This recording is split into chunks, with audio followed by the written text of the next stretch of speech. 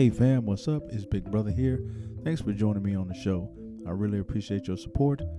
Today we're going to be talking about appreciating your struggle. That's right, I said it, appreciating your struggle. Now I know what you're thinking. Big Brother, that's an oxymoron. And I know you say that because no one wants to struggle. No one wants to struggle, ever. And now here I am telling you that in order to grow, you must learn how to appreciate your struggle.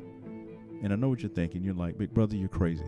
Because in the times we live in today, we want everything to come to us easy. We want to struggle for nothing. We don't want to do anything that's hard. We just want to go through our lives and have everything be, fairly easy. But now here you are saying, hey, in order to grow, you must appreciate your struggle. And see, you're not crazy for thinking that I'm crazy, but just humor me for a while and allow me to share a quick story with you. It's the story of the butterfly that struggled. So a little while ago, there was a little boy and he was outdoors playing, and he found a caterpillar. And he picked the caterpillar up to show his dad. And then he asked his dad if he could keep it. And of course the dad said, you can keep it as long as you take care of it. So the little boy, he grabbed a jar, put plants in it, put a stick in it, and every day he watched the caterpillar and brought it new plants to eat. One day, the caterpillar decided to climb up on the stick, and then he started acting strange to the boy. So the boy went and got his dad and said, Dad, it's up on the stick. It's really not doing anything, and it's being real still. So the boy's father explained to him how the caterpillar was going through what was called metamorphosis. The caterpillar was changing from a caterpillar into a butterfly. So the little boy now is excited. He's like, oh man, this caterpillar is going to turn into a butterfly. I've seen butterflies before. I've seen caterpillars before. But now I'm going to actually watch one change. So he watched it every day. He would go to school. He would come home. Boom. Watching. And one day it happened. Small hole appeared in the cocoon and the butterfly started to emerge out of the cocoon. And at first the boy was excited, but then he noticed that the butterfly was struggling. And it was struggling so hard to get out, and it looked like he just could not get out. He couldn't break free. And, the butterfly looked like he needed help. And, as any kind, decent human being, we help people. We help creatures when they're in need. So the little boy said, he's struggling. Let me help him out. So he went to his room. He grabbed some scissors, and he came back and he snipped the cocoon just a little bit to make the hole just a little bit bigger. And then it happened. The butterfly came out. But once the butterfly came out, the boy was surprised because it was still somewhat big. It was swollen like it was still a caterpillar. And its wings weren't fully developed.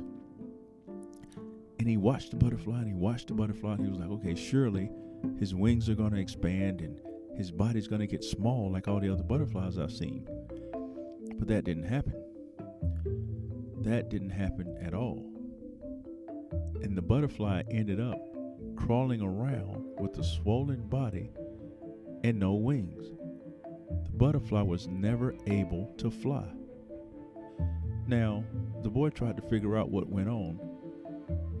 And he said, what's going on? I don't understand. He was a caterpillar. He went into the cocoon. He should have changed. He changed, but now he can't fly. So he asked his dad what was going on. And the boy's father told him that the butterfly was supposed to struggle through the small hole, because when it does that, when it's coming through the small hole, that tiny opening of the cocoon, it pushes fluid from his body into his wings. So without the struggle, the butterfly would never fly. So although the boy's intentions were good, ultimately he hurt the butterfly, and the butterfly never did reach his potential, which was to fly. So as we go through life, we have to keep in mind that struggling is a very important part of growth, and it's a very important part of the growth experience. In fact, struggle is what causes you to be able to come to your best self. Struggling causes you to be the best version of yourself, because once you go through struggle, once you go through adversity, you find out what you're made of. And once you know what you're made of, now you can make a difference. So the long and the short of the story is, the little boy thought he was doing something good. He tried to help the butterfly. But see, that butterfly was supposed to struggle. And see, in life, we're supposed to struggle. There's going to be times when we struggle. There's going to be times when we hit adversity.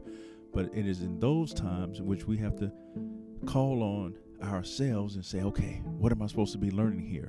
What is the plan here? What is the goal? What am I doing? Is this struggle helping me? Is there a lesson in here? And that's what we have to understand. See, everything can't be done in the microwave. Everything can't be done quick, fast, and in a hurry. Everything can't be done in a jiffy. There are some things that just take time, and we have to learn how to trust the process.